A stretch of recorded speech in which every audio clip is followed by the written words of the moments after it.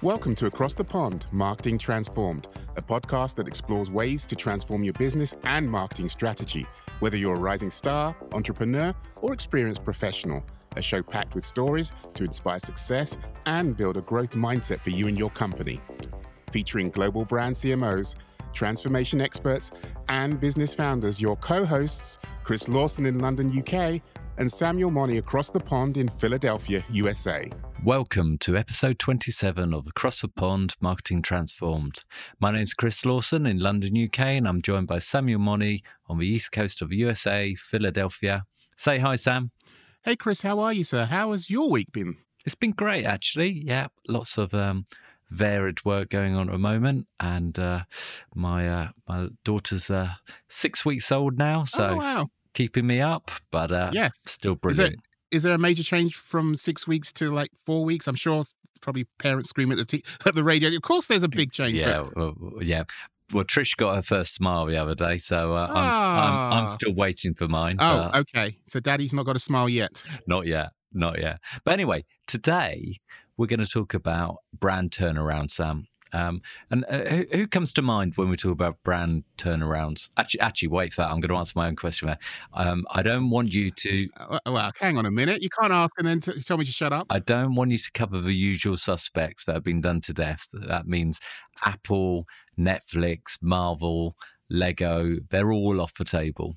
But I do think we can learn a lot from brand turnarounds. What do you think? Yeah, okay. If we can't talk about those, raising the bar, let's make it a challenge and interesting for the listeners. Good. But I think one of the things that strikes me is that you look at some of these brand turnarounds, some of them about timing, some of it is about securing an environment to help find extra support. Some of it's about taking an essence of an idea and flipping it. And everything you've worked on might seem like good, but you might have to chuck most of it away and then look at things in a different way. And it was really interesting after listening to last week's show back and hearing some of the comments. I was reading a Medium article by a guy called Lorenzo Deplano, who went from $100,000 debt to selling his company for $16 million by the time he was 25. So pretty impressive stuff there.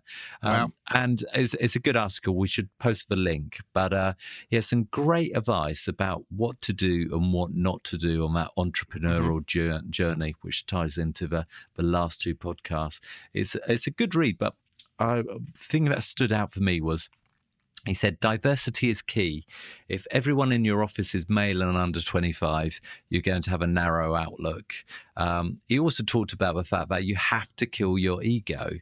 And that got me thinking, I wonder how many brands haven't come back from the edge of extinction because they refuse to kill their ego. And it might be the brands or it might be the CEO or someone in charge of the CMO. Right. Yeah. So I thought a quick quiz, Sam, just to start us off.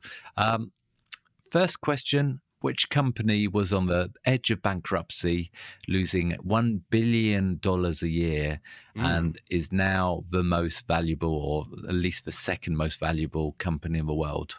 But clearly, you're not allowed to answer that one because that's Apple. And we said that we weren't going to talk about that. See, I was silent there, audience, listeners. I was silent for a reason because I was told I couldn't say it and then Chris said it. Yeah, good. Now this one's is completely left field. So which food chain, now this is an American food chain, I'm not actually familiar with it, made a successful comeback after killing 4 children? Any ideas, Sam? Go for it, Chris. Well, it's a brand called Jack in the Box, and after eating contaminated hamburgers, I'm going to say allegedly because I've only checked this from one source, 4 children died and more than 175 people were hospitalized, but they now sell 554 million tacos a year in the US. So for me, I think that pretty much says anything is possible, Sam. To turn around a situation, and I thought that we should look at brand turnarounds today and see where we get to. Yeah, every year we look in multiple industries and we do see those turnarounds. I'm thinking in food, and the US brand Chipotle had a few health issues and turned that around. And on a regular basis, the automobile brands, unfortunately, they do have recalls, they do have brand crises, and they do manage to repair their reputation. So it's a big topic there, Chris, and it happens on a frequent basis. So it's hugely relevant to our audience. And as you gave me those two examples of turnarounds, there's one brand I can think of that I've just seen such a huge surge of love and respect for, that is part and parcel of many childhoods globally, and it's been so for a number of years. I'm seeing more and more stories about Barbie.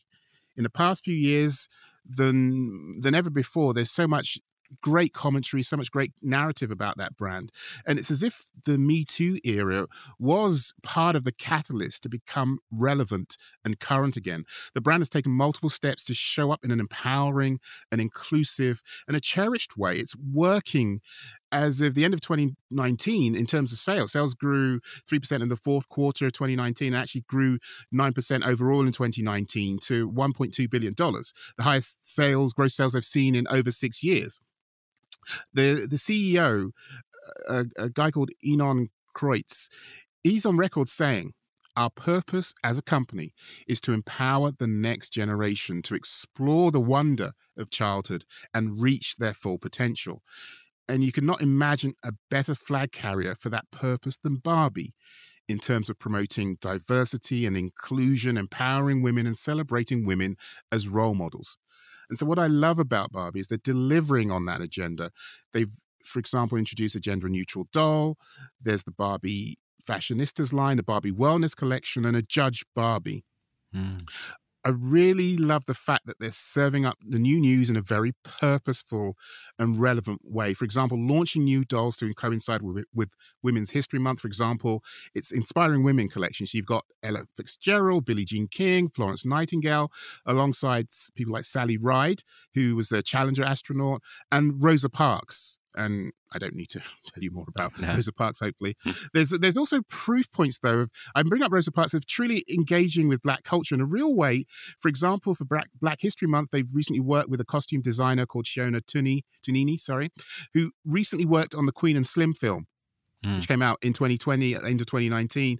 And she outfitted a set of 10 Barbies in 10 different skin tones, body types, and hairstyles with braids and finger waves and afros and more. So these were Black Barbies. These are Black dolls, and really representing the culture and the people in an authentic and a real way. There's a live action film in development featuring Margot Robbie. And yes, the Margot Robbie who's just played a DC action hero Harley Quinn. So there's clearly an understanding of who to put in that role and to personify this brand and carry it forward to the next generation of kids. I can imagine if you're in that organization, the sales organization, you're now telling completely different stories. Yes, pricing, promotions, displays are relevant, but you're actually talking about the symbolism and significance of representing women in an enlightened and empowering way. You've got characters and dolls who are truly global. You've got role models such as the Turkish windsurfing champion, and I'm going to probably not pronounce this name well, apologies, Kagla Kubat, chef Hélène Darroze from France, Chinese actor Zhao Tongguan, British boxing champion Nicola Adams. You get the point here. They're actually covering the world and really representing women as boxers, as chefs, as astronauts, as windsurfers. So these aren't just male-dominated roles. Now they're showing women doing it as well.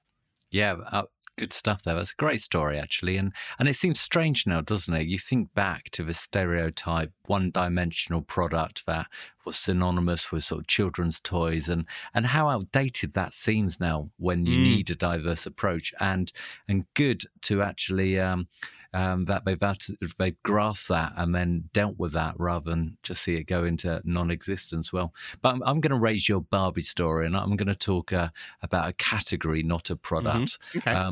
So do you know what is poised to make a massive comeback, according to The Hustle, which I love, by the way. It's an email newsletter which I'm a avid reader of. So yeah, okay, Chris, waiting to hear. Glass. Yeah, glass. Good old-fashioned glass. Glass makers are hoping that there's going to be a backlash, which of course there is, against a single-use plastic and return old-school bottles to the throne, in Hustle's own words, or at least to the top of a recycling heap. Now, plastic, absolutely trashed glass's grip on the market back in 1975.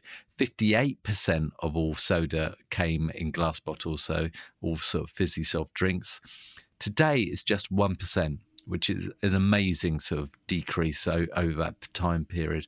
Plastic, meanwhile, went from 0% to almost 33%. Wow. In that same time period. Now, clearly, today, plastic is practically taboo, and certainly in the UK, and I sort of would imagine that's the case over in the US as well. So there may be an opportunity for glass makers here, since their products give longer shelf life, and the bottles can be refilled and recycled time and time again. So you can absolutely see how that is an opportunity to seize the initiative. But here's the rub, though, because the number of glass making plants in the US plummeted alongside the decrease in demand for glass bottles, and they've decreased by 65% since 1983. And I think that's a really, really important lesson here, that you have to line up not only your idea, but the logistics to take advantage of a trend. There are many ideas that go, do you know what, we need to change, or there's a great opportunity here, but actually what goes on beneath the surface hasn't been lined up, and that's a good example. But if you are on the edge of extinction, what do you do? And actually, sometimes it's about luck. Sometimes it's about being planned, isn't it, Sam? Yeah, you're absolutely right. And as you're talking about that, Chris, and talking about glass, there's been a huge mindset shift in the past few months. And so if you're a brand or a company looking and observing on the sideline, if you're not taking action, planning, changing your supply chain, making efforts, you're going to be found out, because as the market comes back to glass, if you're vested in plastic, then you're part of the problem, not part of the solution. And if done well, glass is about recyclable and a durable product. I lived in Germany for a few years, about 3 or 4 years, and I recall from my time there that glass drinks bottles were essentially all recycled. The bottles would always look worn and used, but that was fine, because that was the way things should be. That was the way things were. It wasn't perfect and pristine, but used and real. And it perhaps reflected older times of how you would reuse and recycle and just be okay with things not being pristine and perfect. And you brought up the 70s and 80s, and it reminds me that a tried and tested technique for succeeding, for turning around and bringing things back, is to go for nostalgia. Now, I've worked on brands where, to be honest, the product lines have been a bit aging. There's been less or very limited investment. And well, you still have to hit your numbers as a marketer. You still have to be successful. It's a tough spot to be in. And one key way, hopefully links back to things we talked about on this show, is to change the benefit story. Change the story that you're telling consumers. I recall on the Kenmore brand, which is an appliance brand in the US, for those less familiar, we took a multi-pronged approach to turn nostalgia. Turn it away from looking back at grandma's brand. This brand had been around for over 100 years, but let's turn it towards perhaps no place like home sentiment. We created a space called the Kenmore Live Studio, which is a community meeting space and content studio. And it was an experience of the brand where the product was able to prove to you that it wasn't what you perceive. We actually provoked people to take a closer look, and they often had to come up close to look at the badge and realize, wow, that's actually a Kenmore. They thought it was another brand, and we got them to think again about that American brand in a new way. We went all in on content creation and created a little production house, kicking out some content, some good, some bad, but all with the intention of slowly chipping away at old perceptions. And so the turnaround isn't just a one and done. You've got to work at it. There was money I remember giving to a social media manager to address customer service issues and get again to help solve the business challenges and the real issues that consumers were facing. But look, the brand's since been sold off, and the parent company Sears has shrunk significantly, but there's still a brand that's over 100 years later. It's still in place. It's still winning. And we actually had an episode a few episodes ago, episode 19, which talked a bit about this in terms of marketing, a remix, recycle, reuse, what goes around comes around. So check out that episode 19, if you want to take a deeper dive into this area. Yeah, good shout.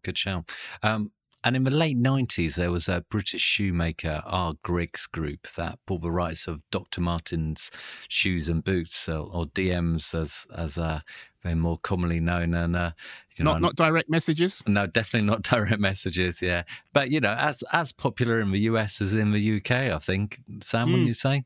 Yeah, Dr. Martens, they're still a fashion brand that you see, and they're credible and fashionable. Yeah, but in the late 90s, they started making modifications after they bought the group, and their sales decreased so much that many outlets were closed. And then in 2004, it re-emerged again. And by 2012, there was a resurgence again, back to that episode of Remix, Recycle, Reuse, where we talk about fashion. And so these trends come back around. But it was actually named as the 8th fastest growing company in Great Britain in 2012.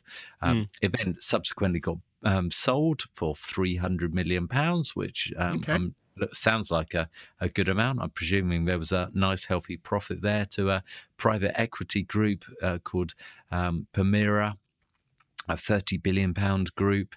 And then, interestingly, since then, there's been a rumbling of complaints, sometimes in the media, sometimes on sort of forums, about loss of quality and a change of production and a change in standards of what you expect from your good old DM boot. Now clearly, Dr. Martens deny this, and sometimes the important point is that this can be about perception rather than reality. That old "it was better in the old days" mentality. Right. But interestingly, out today, only 2% of the shoes are manufactured in England, with everything else moved to Asia. And there's complaints that they're not as robust as they once were. And I think some of it may be quality, and some of it may be about loss of that heritage as well. But the bit which I think is fascinating is that the chief exec, a man called Kenny Wilson, and he clearly rejects the allegations, saying that they produce about 11 million shoes a year, and they've got a really low rate of defects, about 0.5% of the total. And of course, they're trying to reflect on and look at customer feedback, everything you would expect him to be saying. But I don't think anyone cares about the 0.5% defect, Sam. I think what they really care about is the heritage, the fact that are they still made in the UK, and then that perception of whether the quality has changed or not. And a little secret, Sam, there's a company called Solivare, which is a boot manufacturer in Northamptonshire, which took everyone from one of the factories when they moved all of the production from Asia, and they were a factory that were licensed to make DM boots. And they're now making boots with pretty much everyone from that factory. And again, the social media rumblings is those boots are great. Now, clearly, DMs are still a fashion icon and still doing well worldwide. And the business probably did the right thing, reducing their costs by looking at operation. But perhaps they didn't listen hard enough to their customers. Interesting point there, Sam. Yeah, potentially they didn't actually, Chris. It's sometimes counterintuitive. A major mistake I see when you think you're doing the right thing is to be so entrenched with the success and the momentum of the past and not constantly seeking dissenting voices to challenge you about what you should do in the future. One key failure point that I see, Chris, as I think more about this is regarding the metrics and the measurement. I read an excellent article from Think with Google on measurement, and there's sort of 3 blind spots and practices I often get into trouble when I point out that people are perhaps doing. Looking at the data in isolation is a key one, and not seeing the bigger picture. I've seen too many times the market's being defined in a way that excludes, well, basically the bad news. It masks the trend, but when you add in that segment that's different, or you include the people who would rather stream than go in store to rent a movie, well, you suddenly see that segment is growing faster, growing the category, and that's where your customers are going. And obviously, I'm telling the story of the brand called Netflix. I don't think I was supposed to mention that. But anyway, versus Blockbuster. I recall another example of when it comes to measurement on working on the Kenmore brand, where the focus was on traditional ad effectiveness metrics and measures. And this new upstart called Ace Metrics came along and they told a different story. They were using ad measurement and ad evaluation based on a panel of real people in real time. It was completely different to this set it and forget it mindset that we were using. And it was giving different data, giving different results, and there was resistance to this new measure. But looking back now, this real-time, real people data was obviously completely in the right direction. So the point here is that too often the focus is on the what and not the why. And if I see another dashboard that's only full of quant numbers, I'm going to scream, because rarely do those scorecards actually tell you the why. There's actually research that indicates trying to address increased customer attrition by perhaps giving out lower pricing plans to customers to try and keep them, you actually may trigger those customers to start doing price comparisons, and actually you'll accelerate them leaving your brand. So giving them more cheaper options might actually help them leave faster than what you intended. Did I just hear you say why, not how, Sam? You've changed. Okay, fair point, Chris. Getting to insight is absolutely about the why. How matters, but getting to that real insight, you've got to ask why multiple times. Yeah. Often there's a superficial understanding of why the consumer buys. We're actually really bad at realizing the bias that's in our systems, in our decision-making, and the bias that often exists in marketing. There's a fab book on this by a guy called Richard Shotton. He's a Brit, and he's written a book called The Choice Factory. And one of my favorite examples is the challenge of relying on claimed data versus observed data. So if you're to review Facebook and you look at Katy Perry fans, you'd actually assume that, well, most of her fans are female. And if you're selling concert tickets or selling products, you'd probably target female Katy Perry fans or females in general. But if you look at the streaming data for Katy Perry, you'll actually find that she's in the top 10 for men and women.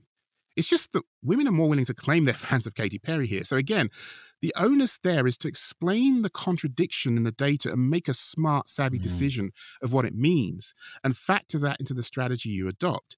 I think we're going to do a show on behavioral economics in the future. It's a growing and an insight-packed area.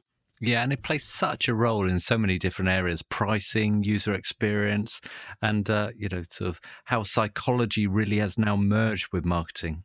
Interesting, I haven't checked, but it'd be fascinating to look at how many sort of academic courses now include marketing and behavioral economics and probably sort of science-based stuff as well. But Sam, I know time's getting on, and I've got something I want to get to before we finish.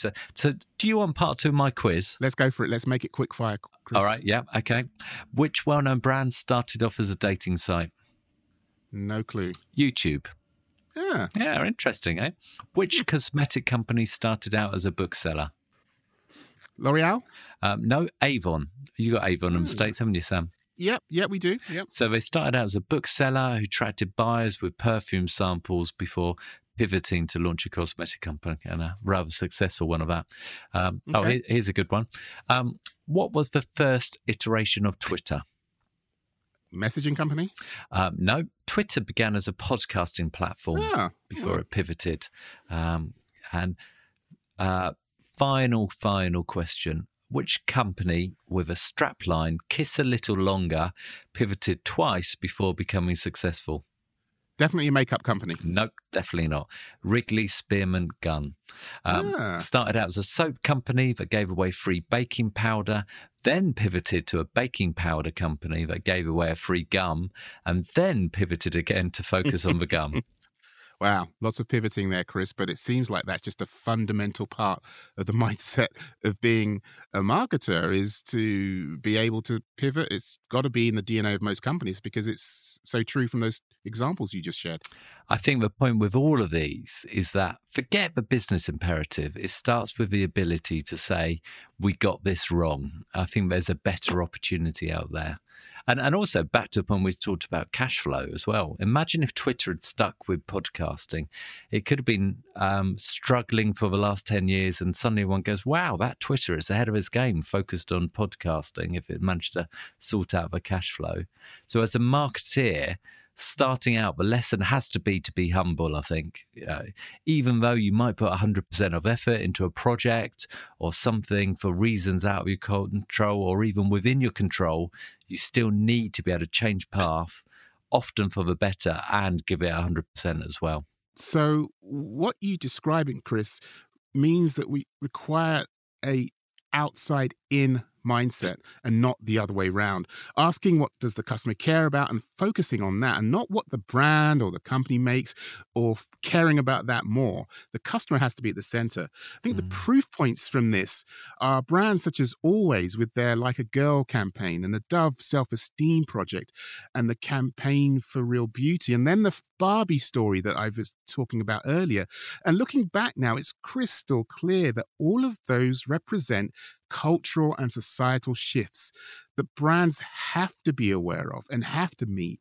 And if they choose not to, then they're going to become obsolete. Simply put, you either shift to reflect the values of today or you hold on to what worked in the past, but the market will ultimately decide. But nowadays, the market can move in months and weeks, not decades or years.